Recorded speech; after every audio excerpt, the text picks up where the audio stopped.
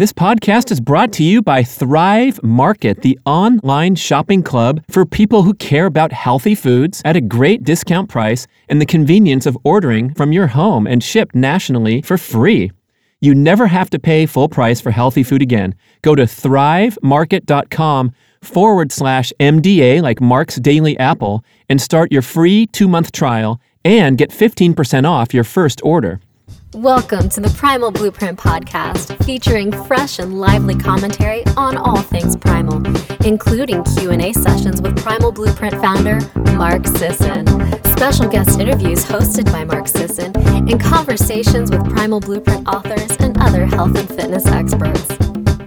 The show is presented by Damage Control Master Formula, the world's most potent multivitamin, mineral, antioxidant, anti-aging supplement, available at primalblueprint.com.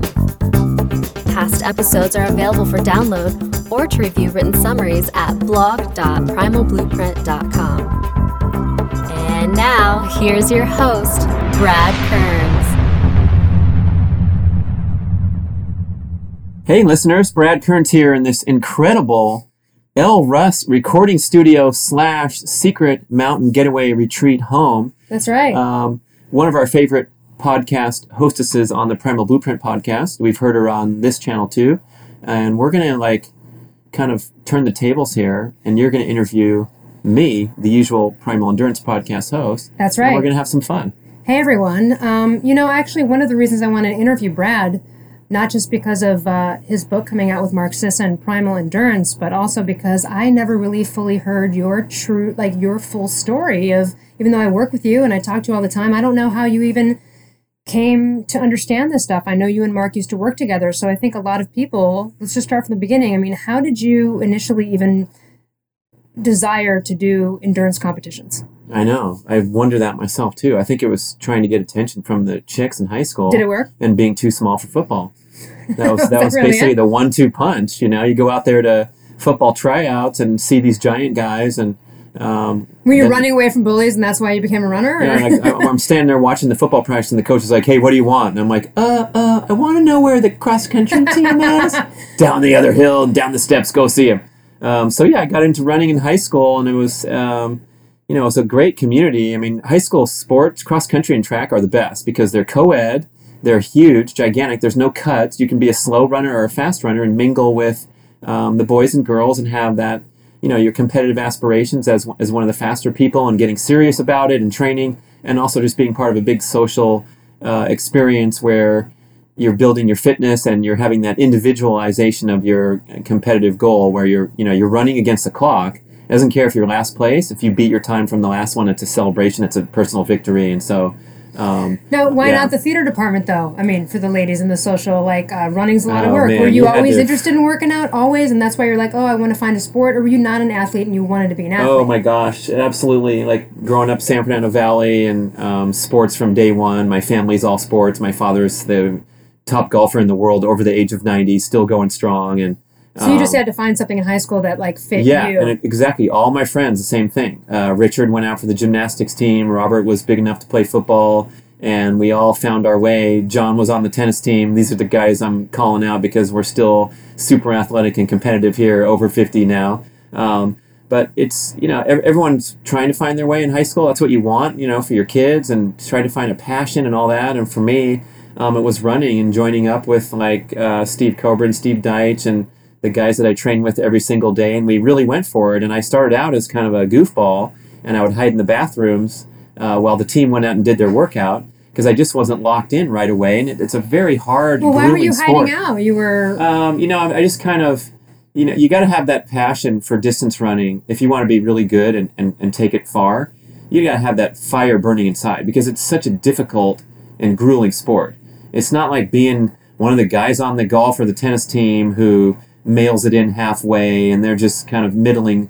You gotta want to hurt, and you gotta want to be focused to go anywhere in such a difficult sport. And at the start, I kind of I didn't find it yet, so I was kind of the guy who didn't train that much. I still was pretty competent in the races. I could still do pretty well because I had natural ability and I had an athletic background. But then after a while, you start getting further and further sucked into it.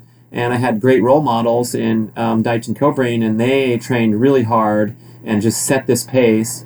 Cobrain's father, Ron Cobrain, who's featured prominently in the book too, he was an adult, a parent, and he was extremely dedicated runner throughout our high school career. He'd run at 5:30 in the morning every day in the middle of the San Fernando Valley, and we'd wake up early before school and go out there and mix with these adults that were, had this passion, this natural passion for running. So I had great influences and role models, and halfway through high school, I went from goofball hiding in the bathroom to, racing at a national level. And when I was 16, I was ranked 12th in the nation in the 1500, the mile. For my age group, I went to National Junior Olympics in Nebraska, got to spend a week in Nebraska. And so I was progressing on those steps of, trying to make a go of it, and then dreaming of college running aspirations as well. Went to UCSB for that purpose, and it didn't work out at all for me there because I got my butt handed to me, and they just ran you into the ground really on a very rudimentary training protocol where they just throw everybody out there and see who can survive. It's the like survival a Navy of the SEAL fittest. Exactly. Kind of Yeah, and operation. speaking of that, like the numbers, you got 100 guys trying out for the SEALs. They only need 14. You know that by the end. That's all they're going on the mission to Afghanistan. The rest of them, they could care less. So if some guy freezes in the ocean and needs to swim in and drop out, they don't really care. In college running, we had 21 guys on the cross-country team at UCSB, and if you're familiar with cross-country, 5 of them score points in the meet, and on an away meet, only 7 people go. So the coach happened to announce that the first day, like, well, 7 of you guys... There's a lot of benching? You're like benched a lot, or you're just sitting around? Is that... and you can run in the home meet, right? So you still get to be on the team, but like the coolest thing ever is to get the uniform, get on that bus, and go do a road trip, and then come back and, join the party at the dorm after going to a Division I athletic competition at another school, and you feel like you're a prominent athlete. But the competitiveness in training was such that it was very difficult to survive as a young guy. I mean, I was 17 years old. I'm running with 22, 23-year-old guys that were shaving and were grown men, and they just beat the crap out of me in training. And, now looking back, everything's a positive experience. You can take something from it. And I started to formulate my, strong opinions that I convey today about the individuality and the intuition part of training rather than, applying a formula to something as dynamic and sensitive as getting fitter as an athlete. So I had to learn the hard way through college of just getting sick and injured season after season. And that's what led me to the sport of triathlon because I was injured and I couldn't run. So I started cycling. They had a great cycling team at UCSB, so I got into that sport really quickly. Triathlon still involved running. And running at the end. But you're saying just a minimal compared to what you were doing before. Exactly. So you're like, I could just cut down the running and I'll add these other 2 sports in and then I can still compete. I mean, if you wake up and you're on a collegiate running team and your leg hurts, you go out there and suck it up, just like a football player. I mean, you just hope that it's not going to fall apart. And I did. I got stress fractures, shin splints, pneumonia, you name it, chronomalacia, the knee injury, and I was, inhibited. However, you can sit on your bike and pedal with a stress fracture, and that was the last straw for me. I was diagnosed with a stress fracture. It's a pretty serious overuse injury. You can't run for at least a couple months. The season was over, and the next day when I left the doctor's office, I got on a bike. It was my 6'3" brother. I'm 5'11", so I had this crazy bike, and I pedaled it from my dorm in Santa Barbara to my home in Los Angeles, 103 miles in 7 hours. And when I finished that ride, I was elated because I'd found a direction, a passion that was different than this dead-end road, this devastating road of being an injured college athlete, broken-down athlete. So now I was like, I'm going to pedal until my legs fall off and until my leg feels better, and then I can run. And the run is going to be there, when you heal your injury, and then you can run half as much as you did before.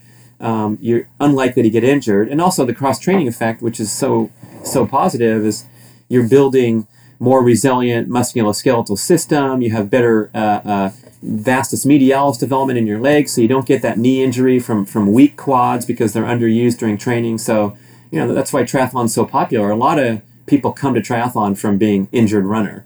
Well, so, I mean, it's funny because it will end up there. Injured runner to injured triathlete, right? I mean, it's kind of like overtraining to overtraining, and then you guys figured it out, right? You figured out the new paradigm. When did you meet Mark Sisson? So I finished college, and I was pretty into triathlons at that point when I graduated. I went to work for, I should say a great tragedy occurred in my life at that time. which was getting hired at the accounting firm to go from this wonderful experience. That was a tragedy. Going from hanging out at UCSB campus, shorts and a t-shirt, thongs, riding your bike around, going to the beach, going to class sometimes. You mean flip-flops, right? When you say thongs, you're not talking about... Okay, I just want to clarify. Maybe there's some people out there in thongs these days, but not back then.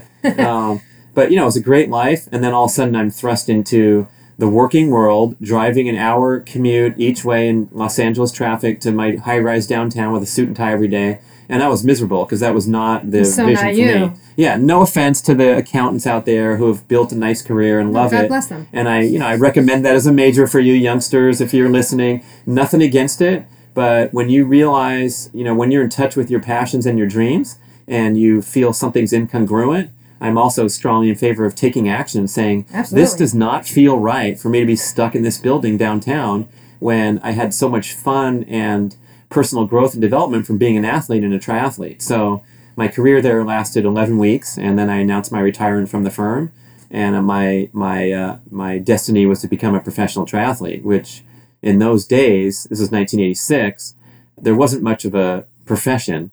There was almost no possible way to really make an money. Income and make it work. And so it was a completely, unrealistic dream, but I felt like I had a chance to compete with the best guys. I'd raced them in college and compared my splits, and I could run with the top guys. I was way far behind in swimming and biking, but I had this dream, like if I kept biking and trying really hard, maybe I could catch up to these guys. And that dream eventually came true, right? I mean, you finished... It came true. Yeah. Interestingly, it came true really quickly, which was a bit of a strange entry into the world of professional sports. Tell us about that. That's pretty awesome. So, if you're jumping in and you got success right out of the gate, that's exciting. I'm at the accounting firm in March. I'm busting my butt, doing the audits. And then I quit one day and I started pedaling. And the thing that I like to remember about this time was I was just free and intuitive. I didn't have coaches. I didn't have experts. There were no books. There were no ways to learn, really. You just had to learn on your own what your body would give you each day, and you would take that and nothing more. So sometimes I'd wake up, I'd be tired, I'd sleep and rest that day. And then the next day I'd feel great, and I'd ride my bike all day long. I'd go on the mountains right where we are here now in the Mulholland and Santa Monica Mountains, and I'd ride and ride and ride, and I didn't have any limitations like, oh, I only better go 3 hours today because I'm not that fit. I would just see what my body could take and was extremely well aligned with my intuition and my health and fitness and balance and all those great things that here we are reflecting on years and years later that are so hard for the average triathlete or highly motivated athlete to capture. But I was locked into this blissful state where all I wanted to do was stay out of the accounting office and be outdoors pushing my body every day. I met Andrew McNaughton early in his career. We were both rookie professionals, and we, had that shared passion for we wanted to climb that ladder and we wanted to challenge these guys at the top. And we were pretty much fearless and naive and stupid enough to think that we could do it. So in my first year on the circuit, I got some money together and flew to Portland, or I'd do the local races in Los Angeles and go to another race out of state in Arizona somewhere, and I'd get 13th and 23rd and 12th and 17th and 9th, and if it was a really small race, I could get 3rd or something. And I'd look and I'd see I had this hope because I was improving and I was getting closer, but I was still embarrassingly far behind being, one of the leading guys or ever getting a check for my efforts or any of that stuff. But I went to this race at the very end of the season in Palm Springs, and it was a world championship series for duathlon, just running and biking because it was in the winter. And the top guys in the world were there. And it's in the desert. So in the desert, right. Not much water to swim in. But so it was a big, exciting race on the triathlon circuit. It was a new event, and they invited the top guys in the world to come. And in the very first event, I beat everybody by a pretty good margin, including the best guys who had bombed out and just had bad races. And here comes this guy nobody knows with no shirt on. You'll see that picture in the book. Indicating that I had no sponsors and I was a total nobody. That's awesome. But when I crossed the finish line, things changed for me, and I realized, hey, wait a second, maybe I could do this. And then 6 weeks later, there was a rematch, the same event, same course, same top guys trying to regain their status as number one. And put this guy in his place. Is that a common occurrence? I've never heard of these rematches. I mean, they don't redo Wimbledon. It's a series 6 of races. Weeks later. It was a 3-race series. Oh, okay, got it. So this is the second it's race. like 2 out of 3, like. Yeah, right. So the second race, the same thing happened, except for I was even further ahead. I was 5 minutes ahead of second place, which is a mile. So I won by a mile. And so, at that point, I should also admit, the extreme journey that I'd been on from nobody in the accounting firm to beating the top guys in the world, being featured on the magazine covers, and everyone knew who I was all of a sudden. It was a great story. That's awesome. Because there's never been an upset like that. Even to this day, there's no one, now the sport's way more sophisticated, no rookie is ever going to beat the number one guy in the world by a large margin out of nowhere. No, it's like cool times that you were doing it at, because again, it's just so saturated now, right? Where something like that can't happen. That's so cool. So at that point, however, that's when I started to feel the weight and the significance of what I'd done. And I started to feel the pressure, and I started to feel like, gee, I better get more serious and more intense and more disciplined with my workouts, because I've been such a goofball and I've been training by feel and resting when I was tired. So I started to change my approach and get away from that balance point, that center of power that I had that enabled me to succeed so quickly. And now I was, pushing myself too hard, getting into overtraining pattern, getting into my head about how nervous and how important it is now what I'm doing, because people are paying attention to me finally instead of being a completely anonymous goofball. So that was another important lesson point that I had to learn in my career, was to regain. And I did okay, and I got on the circuit, and I was, at a high fitness level. And so I was able to mix it up and build my career, which lasted for 9 years, which was, longer than I thought. I thought it was going to be 1 year. However, the struggles of having that, overly structured, regimented approach was the second lesson. So the first lesson I learned was, wow, I can reach my dreams if I just, stay intuitive and stay true to myself. And then if I get too full of myself and too full of the outside influences that are impure and influence you to make bad decisions and all those things, you can struggle and suffer and get your butt kicked. So quickly, early in my career, I was exposed to all these different experiences and influences that molded my vision and my approach to let me go and continue to build my career over the future. Out of the 9 years that you were, full force competitive at your career, at what point along the way did you meet Mark, and how did you meet Mark? Yeah, so Mark came along in, everyone knew him because he was, he was fourth place in the Ironman in '82. He was. So everyone in the circle of triathletes kind of like knew of him. Yeah, he predated, my career by a fair amount. He was done by the time I was mixing it up in there. And, he had that background in endurance sports that everyone was aware of, and he was an author, and he'd written one of the best-selling books of the time in multi-sport called Training for Biathlons. It's an underground little tiny handbook, but his notions and his training theories in there were groundbreaking. So to me, it was really nice to encounter him in 1988, midway through my career, or I guess early in my career, and he was coaching a professional team that I'd signed up for in Los Angeles. So we had this resource as part of the Pioneer Triathlon team. Like a triathlon team for training, just you're all going to train together. Yeah, a group of guys train together, and here we have a coach, we have a massage therapist, Howard Newsonoff, we could go see massage, and it was a guy, Scott Zagarino, who wanted to get everything right for the athlete and dream of the support, get the support that they needed. I can't imagine Mark giving you a full body massage, but... that was a different guy, yeah. So what Mark did for me at that time was really empower me to pull out of that destructive pattern that is so common, like I mentioned early in my career, of pushing too hard, being impatient, being unrealistic, comparing yourself to others, and training accordingly, because it's such a competitive macho sport. I mean, you're sitting here on a bike, pedaling up a hill with 6 other guys, and it's so difficult and challenging. What are you going to do? You're trying to get to the top faster than the next guy, so you can feed your ego and continue to build this intensity and this competitiveness that we feel like we need to step foot on the starting line. So I was struggling more than I should have for my talent level at that time, and I was just a guy on the circuit picking up some checks and glad to make money and make a living at it, but there was so much more potential there. And so in Primal Endurance, we detail this to great extent over the years, how my training evolved with Mark's guidance, where he would encourage me to break free of this nonsense, like, you have to put in consistent level of weekly mileage every week to be good. And, his main, one of his main points was that you should in my case, I was a fragile athlete. Like I mentioned in college, I was injured and sick all the time. And same with triathlon. I couldn't train at the level that these other guys could. And so he suggested one day, look, you're trying to race these guys on the race course. Why don't you compare yourself to their best workout of the week and match their best workout of the week on that day? And the rest of the week, don't worry about it because you need more rest because you're a different guy and you're more fragile. So go home and sleep in and forget the obsession with mileage and doing work every single day because you want to justify your existence as a professional athlete. So what happened was I made my hard workouts harder and I made my easy workouts much easier and took more rest and more sleep and more body care and all those things that you need.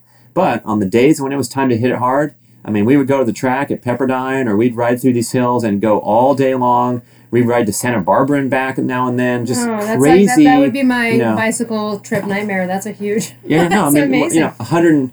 Everyone thinks 100 miles is a long ride. That's like the benchmark, and we would go 140, 180. Just crazy things where we would push beyond our limits in order to achieve a fitness breakthrough, but then rest more as a consequence. So, starting working with Mark in '88, and in 1990, I had 9 victories and started to break through from being a 6th, 7th, 8th ranked guy to, one of the guys that was challenging for the win at the biggest races. And in 91, I had my best year. I won 9 times. I was ranked 3rd in the world. I was national champion, national series champion. That's amazing. Pan Am champion. All the culmination that I dreamed of for a long time. And so it was a testament to, maybe it just worked for me, but we believe, and that's why we're putting this book out, is those principles of being intuitive rather than regimented and robotic, being individualized rather than comparing to some standard or some crap you read in a magazine, is that this is what you should be doing if you want to run a marathon or do a triathlon of this length. That's all nonsense. And it's more important to be protecting your health and your positive spirit and your attitude and all those intangible things that can be easily overlooked. Couple things on that. I heard a great quote once. Said, when you follow the herd, you step in shit. Right? So, if you're following the herd on all the training and then you're just, like you said, this robotic athlete. The other thing, let's talk about competition for a second, because one of the things I've learned is I try to tell people, when you compete against someone else, you lose. When you compete to be the best in yourself and just be a winner, you win. I win a lot that way. I've been a winner a lot in life because of that. I'm never worried about what Jane or, Joe is doing. It's more about not like I'm going to beat them. It's more, I'm just going to come in first. I'm just going to win. It's not anti-them. Someone has to lose in order for me to win. It's just me being the best. Do you know what I'm saying? And there's a difference there when you're trying to, there's a level of frustration when you're trying to compete against somebody. And I feel like when you're competing against you kind of lose. I mean, so how did you deal with also the ego involved? I mean, obviously we know you changed your routine to kind of chill out and be more intuitive, and Mark helped you with that. But then what about all this ego stuff that comes in about, other guys and other, how did you kind of lessen that threat? Yeah, that's an excellent point to make. And our culture is so distorted in favor of the obsession with winning. Right. That we're socialized from little kids' age, little kids playing sports, and did you win or lose, And it's very difficult to put it in proper perspective. And even somebody talking on a podcast, my words or your words could be misinterpreted, and someone might think you're a airy-fairy wacko that's never been under quarterly sales pressure as a salesperson like the listener. However, there's some nuances here that we talk over this stuff a lot. You and I and Mark and I and people that we respect, like Gabby and Laird on their podcast, and super high achieving people, but with that process oriented mindset where they're focused on being the best they can be, releasing their attachment to the outcome. So you're not defining your self-esteem by the success or failure of your most recent endeavor, or which other is a big people's challenge. Endeavors, right? Or what place you rank on the list. That's, if you can break free from that and just be the best that you can be, which does not preclude you from being intensely competitive and wanting to win. But I think Roger Bannister, the first guy who ran the sub 4 minute mile, he had a great quote, among many great quotes. He was profound. I mean, his old books from 1954, you can read these nuggets in here that just resonate. There's a couple in the Primal Endurance book, but one of the things he said was, when you're competing, nothing else in the world matters, and it's the most important thing possible. And then as soon as it's over, you have to put it in a place, you have to file it away in a place that's not very important. And I think about that now when, I spent 9 years of my life living and breathing triathlon, eat, sleep, train. It was all consuming with all my heart and soul, and, shedding tears on the race course of joy and sadness and frustration and all those things. And now, if you come to my office in Auburn, California, I have a big file cabinet, and on the third drawer down on the back right is a big brown folder, and it's my race results. Or you can look on bradkearns.com, and there's a link there that says Brad's result from every single race. And it's whatever, 130 races I did. And it's a completely insignificant part of my life. That's where you filed it away. You file it away, and it's like, now looking back, it's like, I don't even remember that guy that I'm talking about in this story. I remember a little bit of Palm Springs, and that was cool. But you know what I'm saying? Like, it doesn't inform my day-to-day. It doesn't change my day-to-day life today. But what you're going to take from that is not the placement and the result or the money that was won or any of that nonsense, but the path to personal growth and the enjoyment of the experience and the process and the connections, and maybe you were able to motivate and inspire someone else. And I think even someone who's as hardcore as a business leader like Sisson, or the guys who founded Google and their billions of dollars, but their original mission was they wanted to make a good search engine to help people in the world gain access to information. And if you're familiar with the Google story, just a good aside, they turned down a lot of opportunities to go public. And at the risk of making $0 or being instant millionaires forever. But their vision stayed true, and they went public very, very late in the game. I think it was 2004, and the .com was 99, 2000. That's when everybody went public, got their millions, and then crashed and burned. And they were like, no thanks, we're too busy working and building this thing, and our vision is more longer term. And there was no guarantee that company would ever make any money and go public. And some of their best competitors, Alta Vista was a search engine back then, made nothing. It fell apart.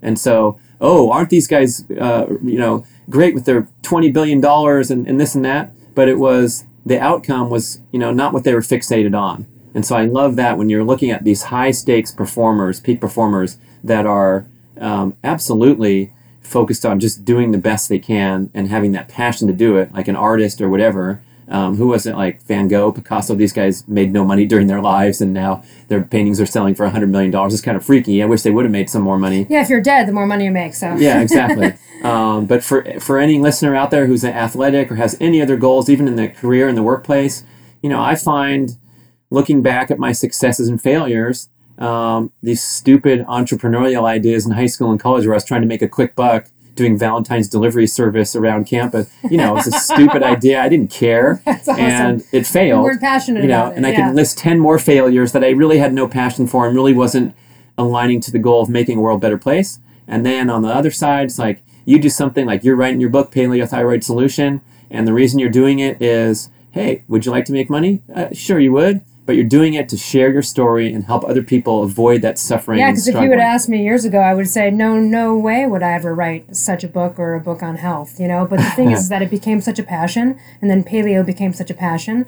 And then when I really found that it was the answer to so many underlying causes of the problem, it's just a passion. And like, if you follow your bliss, I know it's such a cliche thing, right? It was Thoreau who said it, but when you follow your bliss and you follow your passion, it really does work out. And then all these other ideas you had that you think are great business ideas, but you're not passionate about, but you quote, like, can do, they never work out because there's not that level of passion there.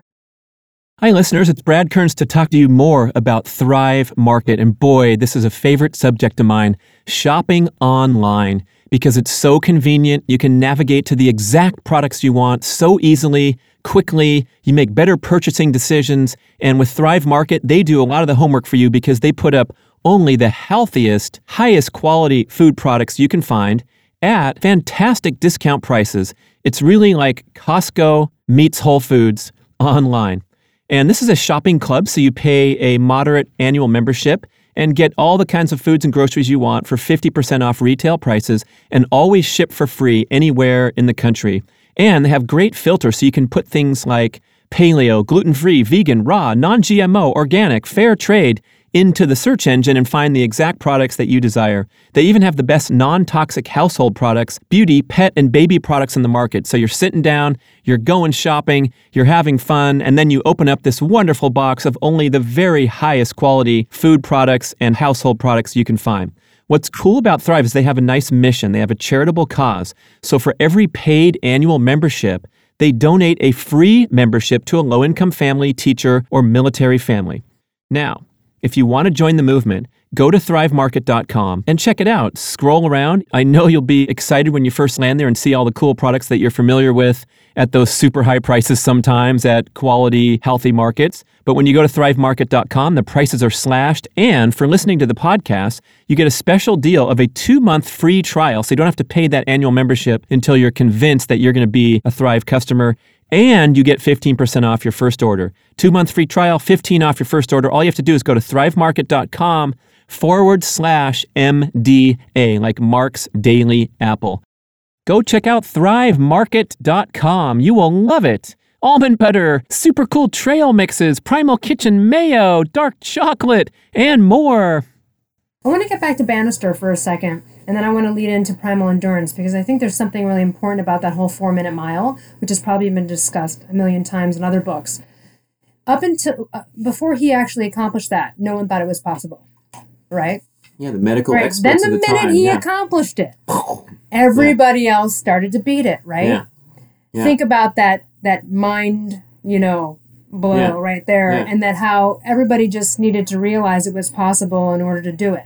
So I was kind of thinking, like, leading into Primal Endurance, the same paradigm, like this old way of, like, you've got to train this way, you've got to use this book. Everyone I know who's ever even thought about a marathon goes and picks up a book, right? And then they're trying to follow this regimented robotic routine. And people back then did not think that you could do what you can do now with the kind of training you guys are suggesting, right? This whole shift in paradigm. Mm-hmm. And even the guy I interviewed the other day wrote the book on Ultramental, where it's like he trains, 1 hour a week or something. He's doing minimal training.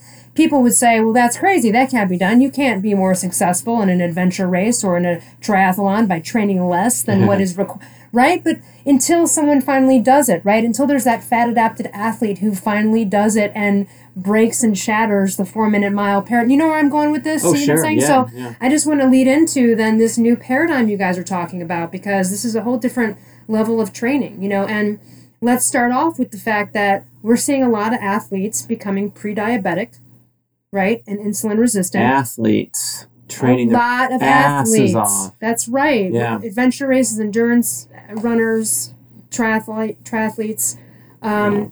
It's a big problem. So I want to talk then. We know Mark's story and how, he was all broken down and messed up and was like, oh, what's wrong with me? I'm the decrepit 28-year-old or whatever it was. Mm-hmm.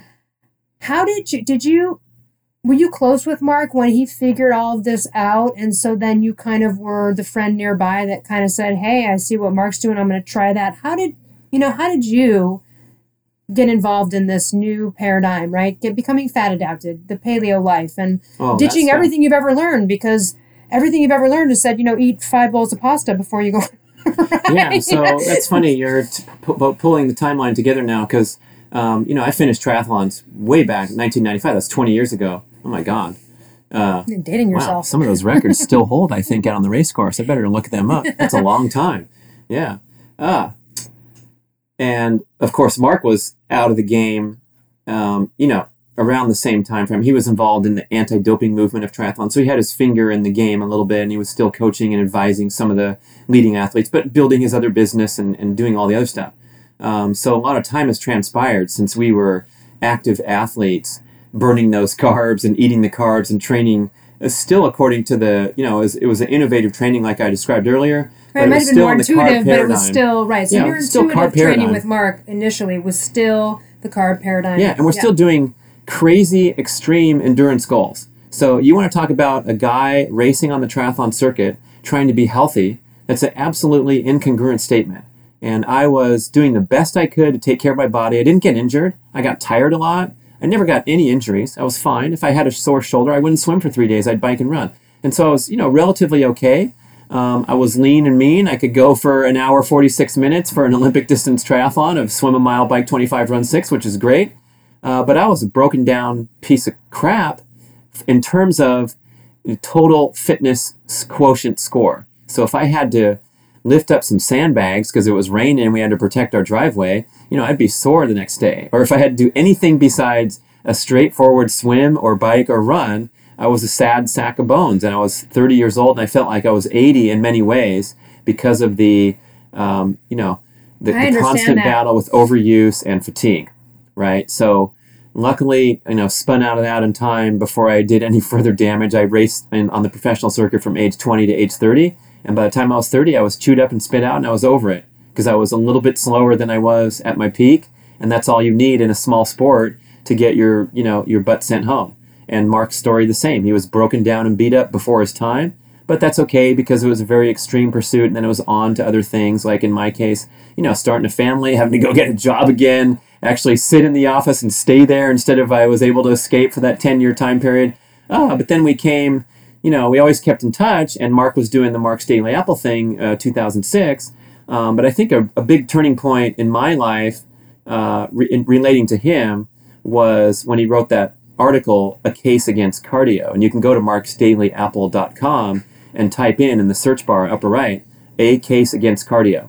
And it was a landmark post, one of the most read posts ever on the site. It's over 1 million individual reads by this point, 9 years later. And one of the main pillars of what we all talk primal about, philosophy. Which is, not doing chronic cardio. But for me, it was like, here's this guy who was my coach, my buddy, telling you to do chronic cardio. Up to him, but more or less, doing it right, doing as best you can. But he was basically calling out the entire endurance movement as being unhealthy, being unbalanced, being a cardiac risk factor, which we now know with great certainty, but it was a novel idea back then. If you go on go to YouTube and type in TED Talk, Dr. James O'Keefe, he has a wonderful presentation and it's titled Run for Your Life, but not too far and at a slow pace. And his point is, if you do more than just jog for a couple miles, a couple times a week, like the threshold is so incredibly low, it's running 10-minute miles for 1.5 to 2 hours a week. That's the sweet spot to promote longevity and preserve health. Anything beyond an hour and a half to 2 hours of cardio a week is putting yourself into cardiac disease risk factor zone rather than protection, which is mind-blowing to think, Because like Mark has even spoken about on his transformational seminar, the whole concept of thinking that there's this, the more miles you do, the more you put in, the healthier your heart is, right? I mean, that is, again, that old paradigm. Everyone thought the more miles you clock, the more you run. I mean, that was Mark as a 14-year-old teenager thinking, hey, the more mileage, the better mileage my heart's going to get. And now we know the more mileage is the less mileage on your heart.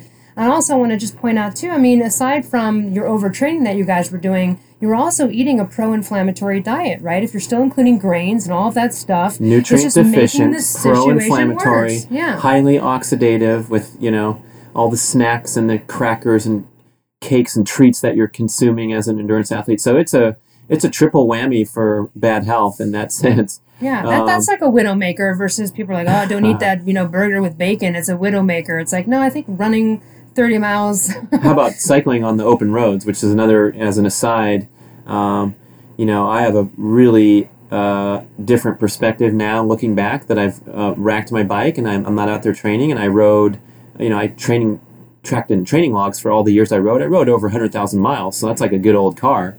You're a Volvo. I pedaled. Yeah, that's right. And I feel very lucky to be out of it alive. And so I want to, put a shout out to anyone who's strapping up and getting on that bike with those 18, 19 millimeter tires and riding on the open road, is that you're putting your life in your hands every single time. So if you can drive 12 minutes out of town and pull off and start your rides and end your rides at a safer spot every time, if you can think about doing more indoor riding and less outdoor riding, or going for mountain bike workouts, which translate extremely well to racing when you're racing on a safe road. But it's tough, and it's especially tough to see guys out there not respecting the laws of the road and thinking that they're invisible or invulnerable to the hazards that come, because everyone who's in the cycling community, triathlon community, has been touched by the tragedy of cyclists getting taken out by cars. So I've hit a couple myself on Pacific Coast Highway, so. it ain't fun. It ain't fun to be on the other side of it. Even if it's the car's fault, guess who loses in that encounter? Yeah. That's right. So, reflecting for me, this is 10 years now retired out of my career, but I'm still jogging. Like I feel like I'm in shape. I'm 40. I'm not fat. I'm still keeping my trim No way, weight. you're totally trim. Well, I'm talking about like this is 10 years ago now. Oh, right. So I'm 10 years retired from triathlon circuit, and I feel like my fitness contribution is I'm out there pedaling my bike on the weekend, a couple hours, and I'm running an hour, a few mornings a week, and feeling like I'm still in shape. But what I'm doing is I'm starting to feel worse and worse. I feel kind of crappy after an hour run instead of refreshed, and I'm heading down this spiral where I'm not really fit, and I'm actually succumbing to the aging process. Now, were grains a part of your diet still after all the massive training? Yeah, more or less. Yeah, stuff? I was eating whole grains, brown rice and pasta, and I wasn't eating mass quantities of food anymore, like the Coneheads, but I was not, optimal diet by primal standards because I had all these carbs. I sold carbs on my website. I sold energy bars, and I'd snack on them in my office all day long, and I was able to, I'm a high calorie burner energy person, so I wasn't manifesting in blowing up like a balloon, but things were not looking great by perspective that we have now. And so that's when I started to open my eyes to the fact that, hey, maybe I'm not such a model of fitness because I can only do 12 pull-ups. And in fact, I count that as a good strength training session, one set of 12 pull-ups, and I remember throwing my back out. I couldn't walk for a week, just out of nowhere, just bending down on the counter to eat some eggs. And I was down on the ground.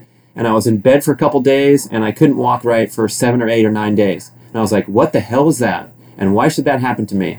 I tore my meniscus with no known attribution when I was 39 years old, which is common if you Google it, which I did. It says, males around age 40 often tear their meniscus with no known attribution. I was walking down the street with my dog, and all of a sudden my knee swells up like a grapefruit. Oh, man. So this is starting to get you to second guess, like, what's going on with my body? I'm getting old, and I'm only 40, and I'm still thinking of myself in my brain as this legendary former, the older I get, the faster I was, as the saying goes. But I'm thinking of myself in that past perspective of like, yeah, I used to race a bit in my day, so that makes me still fit and healthy today, right? And the answer was, no. I had to turn the corner. So that article and talking to Mark afterwards, I decided, like on the spot, almost cold turkey, okay, I'm quitting endurance training.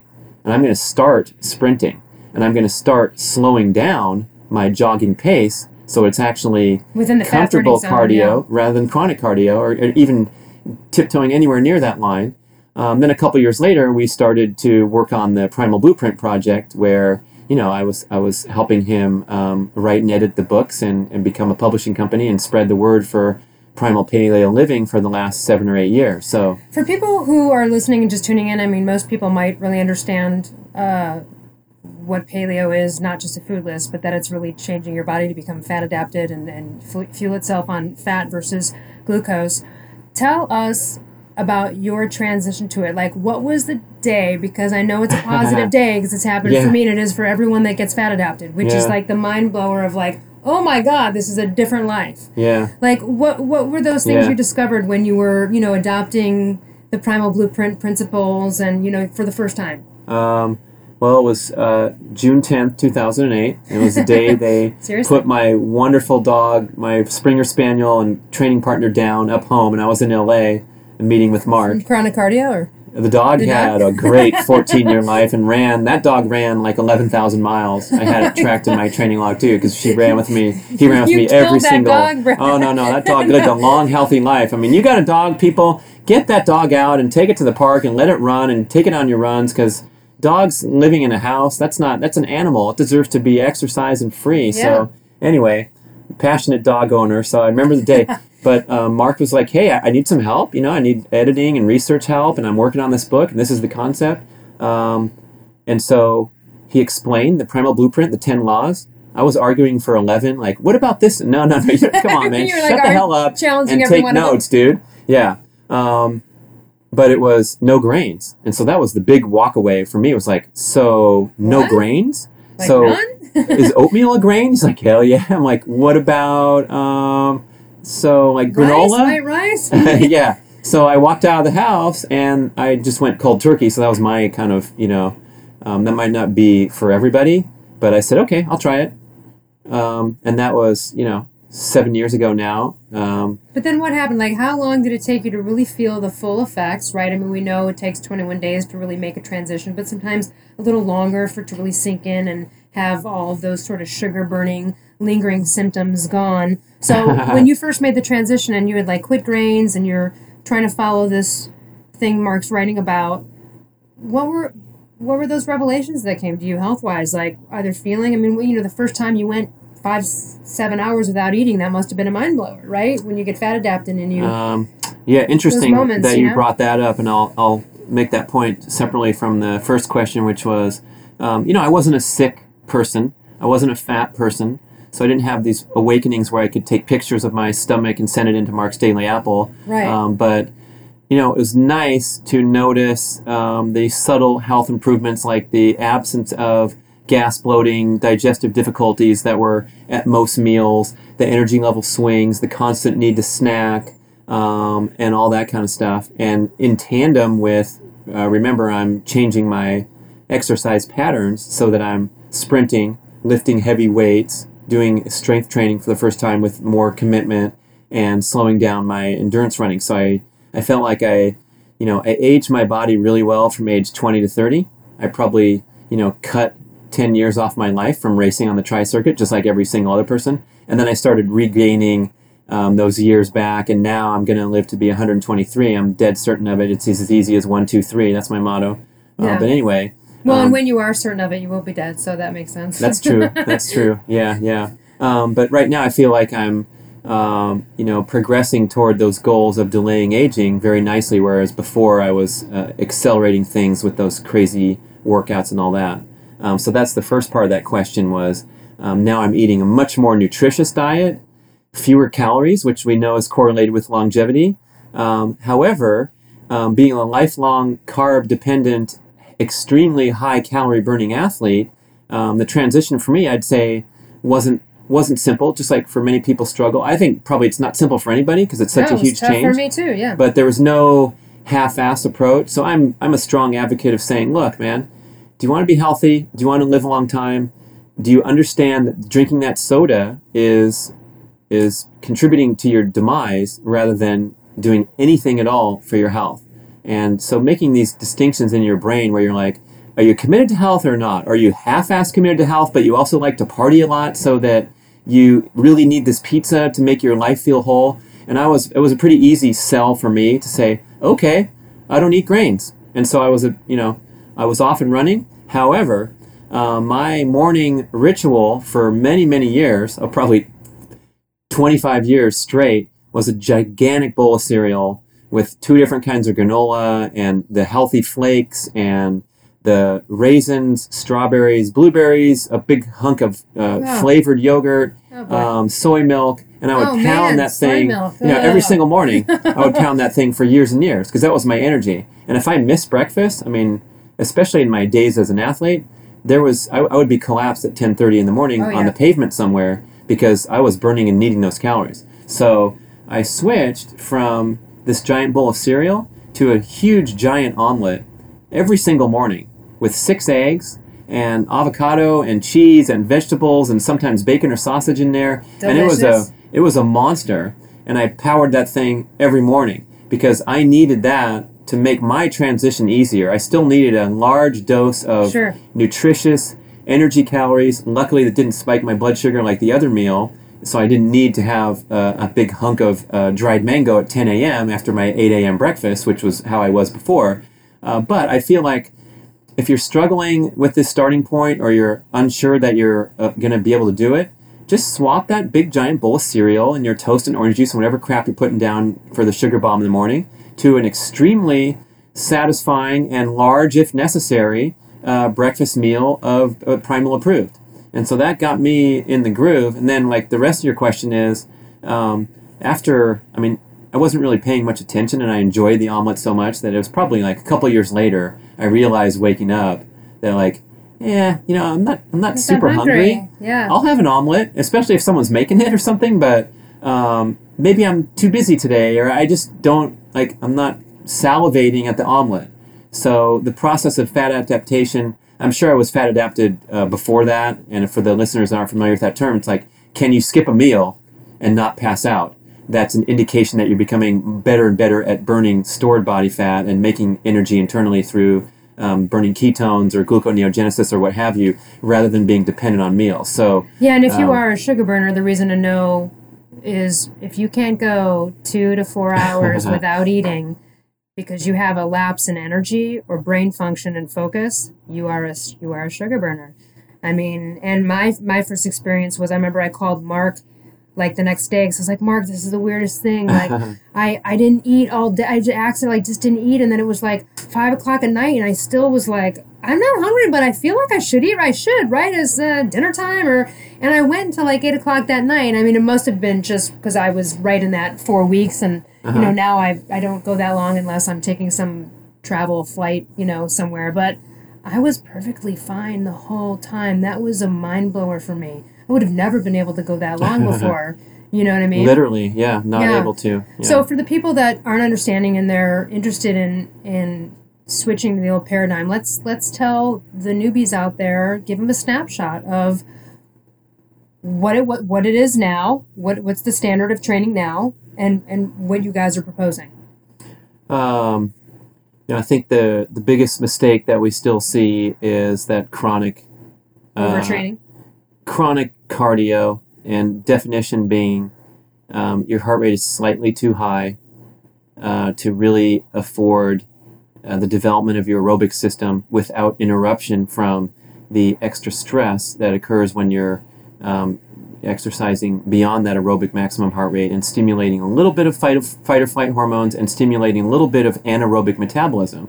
So there's a cutoff point, and Phil Maffetone is the master of this and the world's foremost authority on aerobic versus anaerobic and balancing fitness with your health.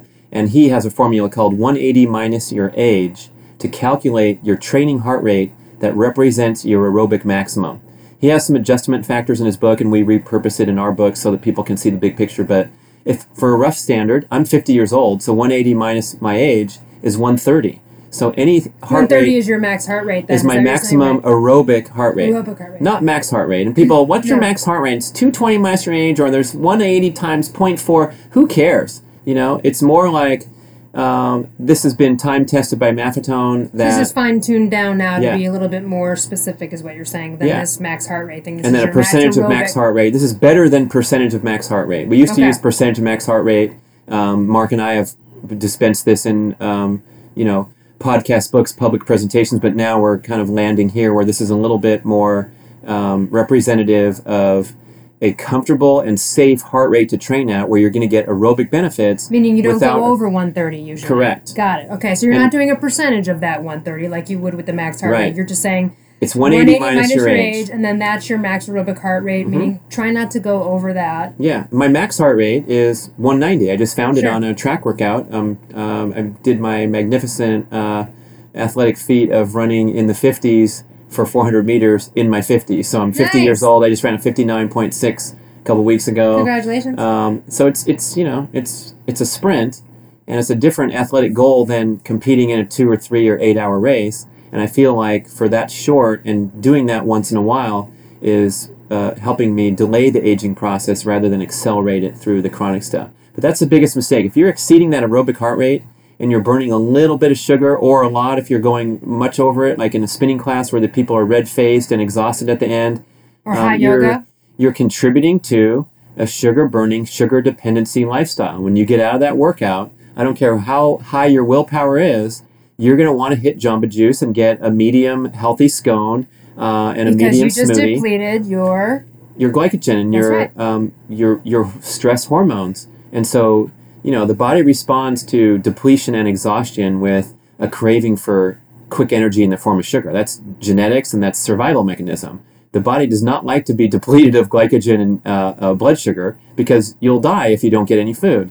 You'll pass out and you'll get eaten. In the evolutionary perspective. So the first part of the book is slow down. And the chapter title... Slow it down and cut it down, probably, right? Like cut down the amount of training you're doing? If you slow down, you'll experience a breakthrough in these long workouts where you're not exhausted and depleted at the end because you're burning fat. And we have enough fat to burn for hours and hours and hours without bonking or without having to rely on our next gel to make it back to our car and not call our cell phone for an Uber ride. I mean, it's just, it's a nice... Let's talk about those gels. As the old paradigm, what are we looking at? Like, let's say you're in a triathlon. I mean, what? Every 20 minutes, every hour, you're jamming like 30 carbs. Give us like I want a rough shot of the carb level, of like the old paradigm. Yeah. Well, the sports science has been focused on this issue, and Tim Noakes is the leader of all time on endurance exercise physiology. He's considered the leader in the world.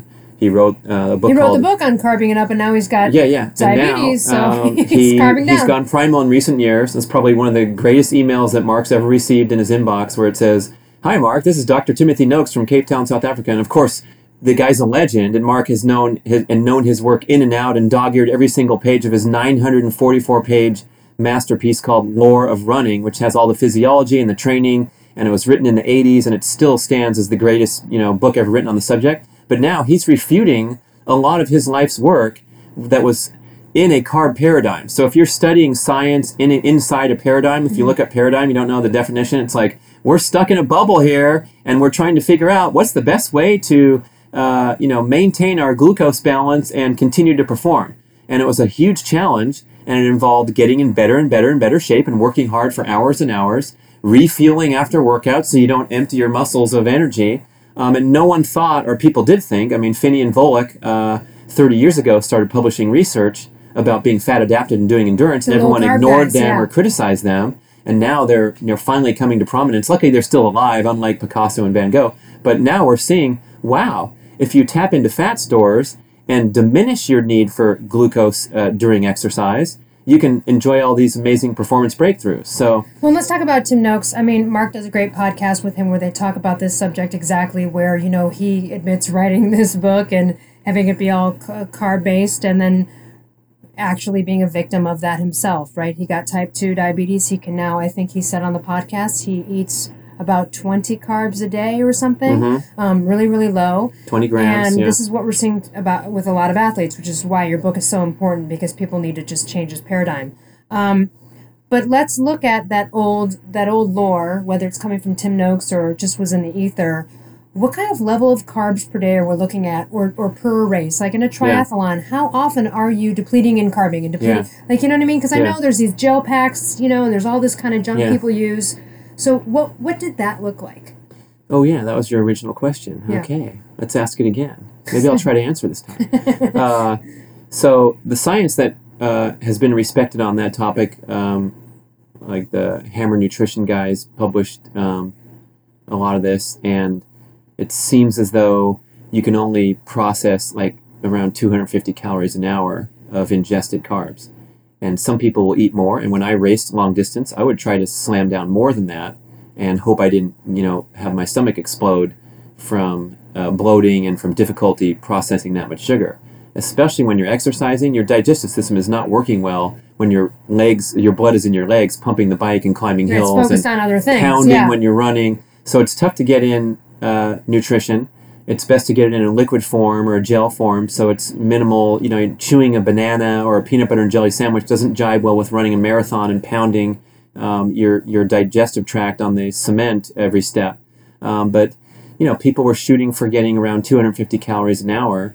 And that's shooting like drinking sugar water, right? Yeah, like a bottle of Gatorade, like a 16-ounce bottle could have 100 calories in there, and then a gel would have 100 calories in a gel. So people will set their watches and they'll eat a gel every 15 minutes or do whatever their... But calories, and then there's carbs. It's all carbs. Right. So you're not eating fat or protein because how many carbs are we talking about in those kind of things? Like how many carbs are you ingesting? Because you could say 250 calories per hour, but then then how much is that in carbs? I can eat something that's... So it's 60 grams of carbs, right? 4 calories per gram. So if you're eating 60 grams of carbs per hour, that's 240 calories. And that's believed to be the maximum that you can actually assimilate through your gut into your bloodstream. And that's sort of your performance limiter, because if you go too fast, like people that train all year for the Ironman and then they ride a great bike ride and then they get off the bike and they walk the marathon because they're blown out and they're depleted, and you're not going to get it back during a race. You have to sit down and eat a meal and sleep for 7 hours and let the let the body work its magic with refueling and restocking the muscles with glycogen. So the challenge during the race or during a workout, whatever, is to preserve glycogen, preserve glucose, because you're so good at burning fat. And we've known this for 100 years. I mean, we've known how physiology works during exercise, and the faster guys... Why did they miss it? Why did we miss it? Well, everyone knew this. The faster guys were better at burning fat and not burning up glucose. And if you're a recreational person, that's the reason why you can only last with the leader of the LA Marathon for 1 mile to get on camera, and then you dropped off the side of the road because you've burned up glucose all the way, and you're anaerobic, and you're building up lactic acid, and this person's talking through his mouth and able to carry on a conversation and is so good at burning fat that glucose is being preserved over the course of the entire race. But what we forgot or didn't put into the equation was the dietary aspect and the dietary contribution of making you fat adapted. So now, listeners, if you have endurance goals, you can rest assured that when you sit at home and eat a primal aligned meal, you are contributing to your development as a fat burning athlete and a better athlete. And when you eat sugar, especially after workouts, and there's a great story about speed golf champion Rob Hogan in Primal Endurance, where he accelerated his ability to be fat adapted by rejecting the traditional sugar replenishment after an extremely difficult workout. And Dr. Kate Shanahan offers commentary on one of the podcasts on the channel about this ability to rewire your appetite hormones through strenuous exercise. So you get yourself in that depleted state, and then you refuel with fat rather than sugar. You're training your brain and your body. You become more fat adapted through diet and not spiking that blood sugar up constantly and not constantly replenishing and refueling. I mean, people now are obsessed with refueling, and so the people do their spinning class, they go next door to Jamba Juice, and they get 136 grams. I mean, we have it calculated in the book, like so a medium Jamba Juice and a little scony thing or a little baked bread treat, whole grain snack, is like 900 calories and nearly 150 grams of carbs, which is our daily allotment throughout evolutionary history. It's way too much. And so...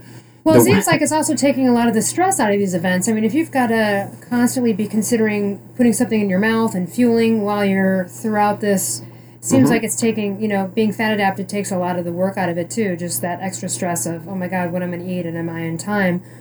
Instead of like over-carbing it like we know runners and everyone did back in the day with the old paradigm, what would it look like now? If I were going to do a triathlon and I was fat adapted, I mean, that's like a 15-hour race, right? Okay, so like or maybe it's easier to talk about a marathon, I don't know, but what does that look like for me throughout that race? What am I eating or ingesting as a fat adapted athlete? Like, Yeah, good one. I mean, that could be like a whole nother show. So maybe we'll talk about we what can to end eat with that and make another show for that topic. All right, let's talk. We can talk about food and training because I think that's really fascinating. I mean, I've talked to a few people who have become fat adapted and been amazed, and they've just had like a little bit of coconut oil or a tiny little bit of honey water at some point way down the line, like after hour 5. But it's so minimal versus what they were slamming their bodies with before. It's interesting. Here's the thing: like there's guys featured in the book too. There's a whole chapter of success stories. One of them is Timothy Olson, who is the Ultra Runner of the Year and 2-time champion of the Western States 100-mile run. And he lives a paleo lifestyle and is nice adherence to the diet. However, on race day, he and many other athletes will take the sugar they need because they're racing at the front of the pack and they're competitive, and they'll put anything they need into their body to sustain their performance. Zach Bitter is another one who's gone all day long running 630 miles for the National 100K Championship, and he chronicled on his blog, zachbitter.com, Z-A-C-H, bitter, like the sweet and sour and bitter, exactly what he put in his body. And it was all kinds of random, a half a Mountain Dew, some jelly beans, some of this, some of that, some coconut oil, some fats. But the point is, on the race course, you do whatever you need to do to get to the finish line. If you feel like a little drop in blood sugar, which is definitely discernible when you're out there and you start to feel a little goofy, slam some jelly beans. Who cares? Because it's a performance, and you're not trying to impress anybody at the finish line with like, I didn't have any carbs. But people are doing that too, by the way. They're doing entire Ironmans. So you're saying even fat adapted athletes are sometimes then like just going crazy with the carbs or might go overboard like they would. But they don't need that many. but Right. they don't need that They don't many, need as which is much. amazing. Zach Bitter ate 136 calories an hour, so under that 250 we've talked about. And this is the top world level guy going at an insane pace all day long. And on race day, Yeah. not like his On normal race day. training routine. Right. This is just for race day to just punch Yeah, it. normal right? training. Timothy Olsen was on the podcast. You can search his show, and he's like, "Yeah, so I ran 4 hours, and I didn't eat much. Let's see, I had a coconut oil shot or whatever." I mean, they're so fit, So fatted they don't up. need much. And so the average person, maybe you're not at that extreme level where you're going to try to go 4 hours and not consume a bite of anything, but you can, transition in this direction by slowing down your pace. First of all, by eating in a primal aligned manner. Second of all, so you're not dependent on carbs, and then hitting out there with a handful of gels and whatever you need. Ted McDonald writes a great story in the book. He's a Malibu local and No, fat love Ted. I adapted guy. interviewed him. He's and great. he said like he did these ultra performance. I think it was like the hike to Machu Picchu, 9 hours or something, and he had the gels in his Ziploc in his pouch, and he knew they were there, and they're a lifesaver. When you're bonking and you take that gel, you come Sure. back to life. It's beautiful. It's a beautiful thing. And he had the psychological comfort of knowing that he had the sugar on his body and he could take it at any time, Didn't need but he it. realized he didn't need it. Yeah. And I think psychologically, That's a good that point probably too. We'll have helped to have a him. chat Yeah. more about that later, because that Yeah. psychological aspect for someone making a total shift in paradigm from before, and then they might be nervous race day, like, is this really going to work? Maybe Right. even having that on Yeah, them, right? take it along, Take it man. along, if you need kids, it, you need yeah. it. Yeah, so I like it's that. a gradual process in terms of getting more and more fat adapted, but you can track it, such as in general terms, like you're talking about. Wake up in the morning, see if you need breakfast, and if you do, like Brad Kearns when he first went primal, I need breakfast. I need a 6-egg omelet, please. I'll order it up right now. That's fine. If you somewhere down the line, 6 months later, you can go for 2-3 hours, or like in your case, 14 hours or whatever you did. Not every 21 day, hours. but it's been a lot, yeah. Track it and see when you need to eat, and that's an indicator of becoming better and better fat adapted. So if you can last till noon, that's great. If you can't, Don't. that's fine. Eat when you're hungry. Yeah. That's part of the whole thing, right? Right, Is right. Don't So- eat because you think you have to. You eat when notice you're hungry. the change in voice tone of Elle there. It's like we got to hit these points strong because people will take this information and run with it possibly in the wrong direction, where they're struggling and suffering and going primal so hard, and I did it for a while and then I stopped, and I'm like, well, why? What was difficult and hard and struggling? Because we can address that with a snack of a handful of macadamia nuts, 2 celery sticks smothered in almond butter, a can of sardines, and a drink of primal fuel, and then let's talk about how hard it is to make it through the afternoon. It's like, come on, make it work for you in any way possible without Yeah. that suffer struggle mentality. Yeah, I love it. All right, I guess we're a little bit out of time, huh? We're gonna have to do a Hey, it's, part 2. We're gonna have it's to do your like show, 4-parter on this. That was Elle Russ, the magnificent interviewer extraordinaire, Oh. and I Brad enjoyed Kearns, being you're in great. your hot seat. This is Brad Kearns signing off. Thanks so much for listening to the podcast. Thanks, and everyone. we have all kinds of sequels to this, especially I know you're hard at work on your book, Paleo Thyroid Solution. And I Mark want to talk is, to you about that with primal endurance, though, too. There's an element that athletes need to be aware of. There so. could be some thyroid sufferers out there and you got the symptoms down. I know that. So we're going to hear all about that in coming podcasts. So thanks for listening, everybody. Thanks, everyone. Bye. Bye-bye.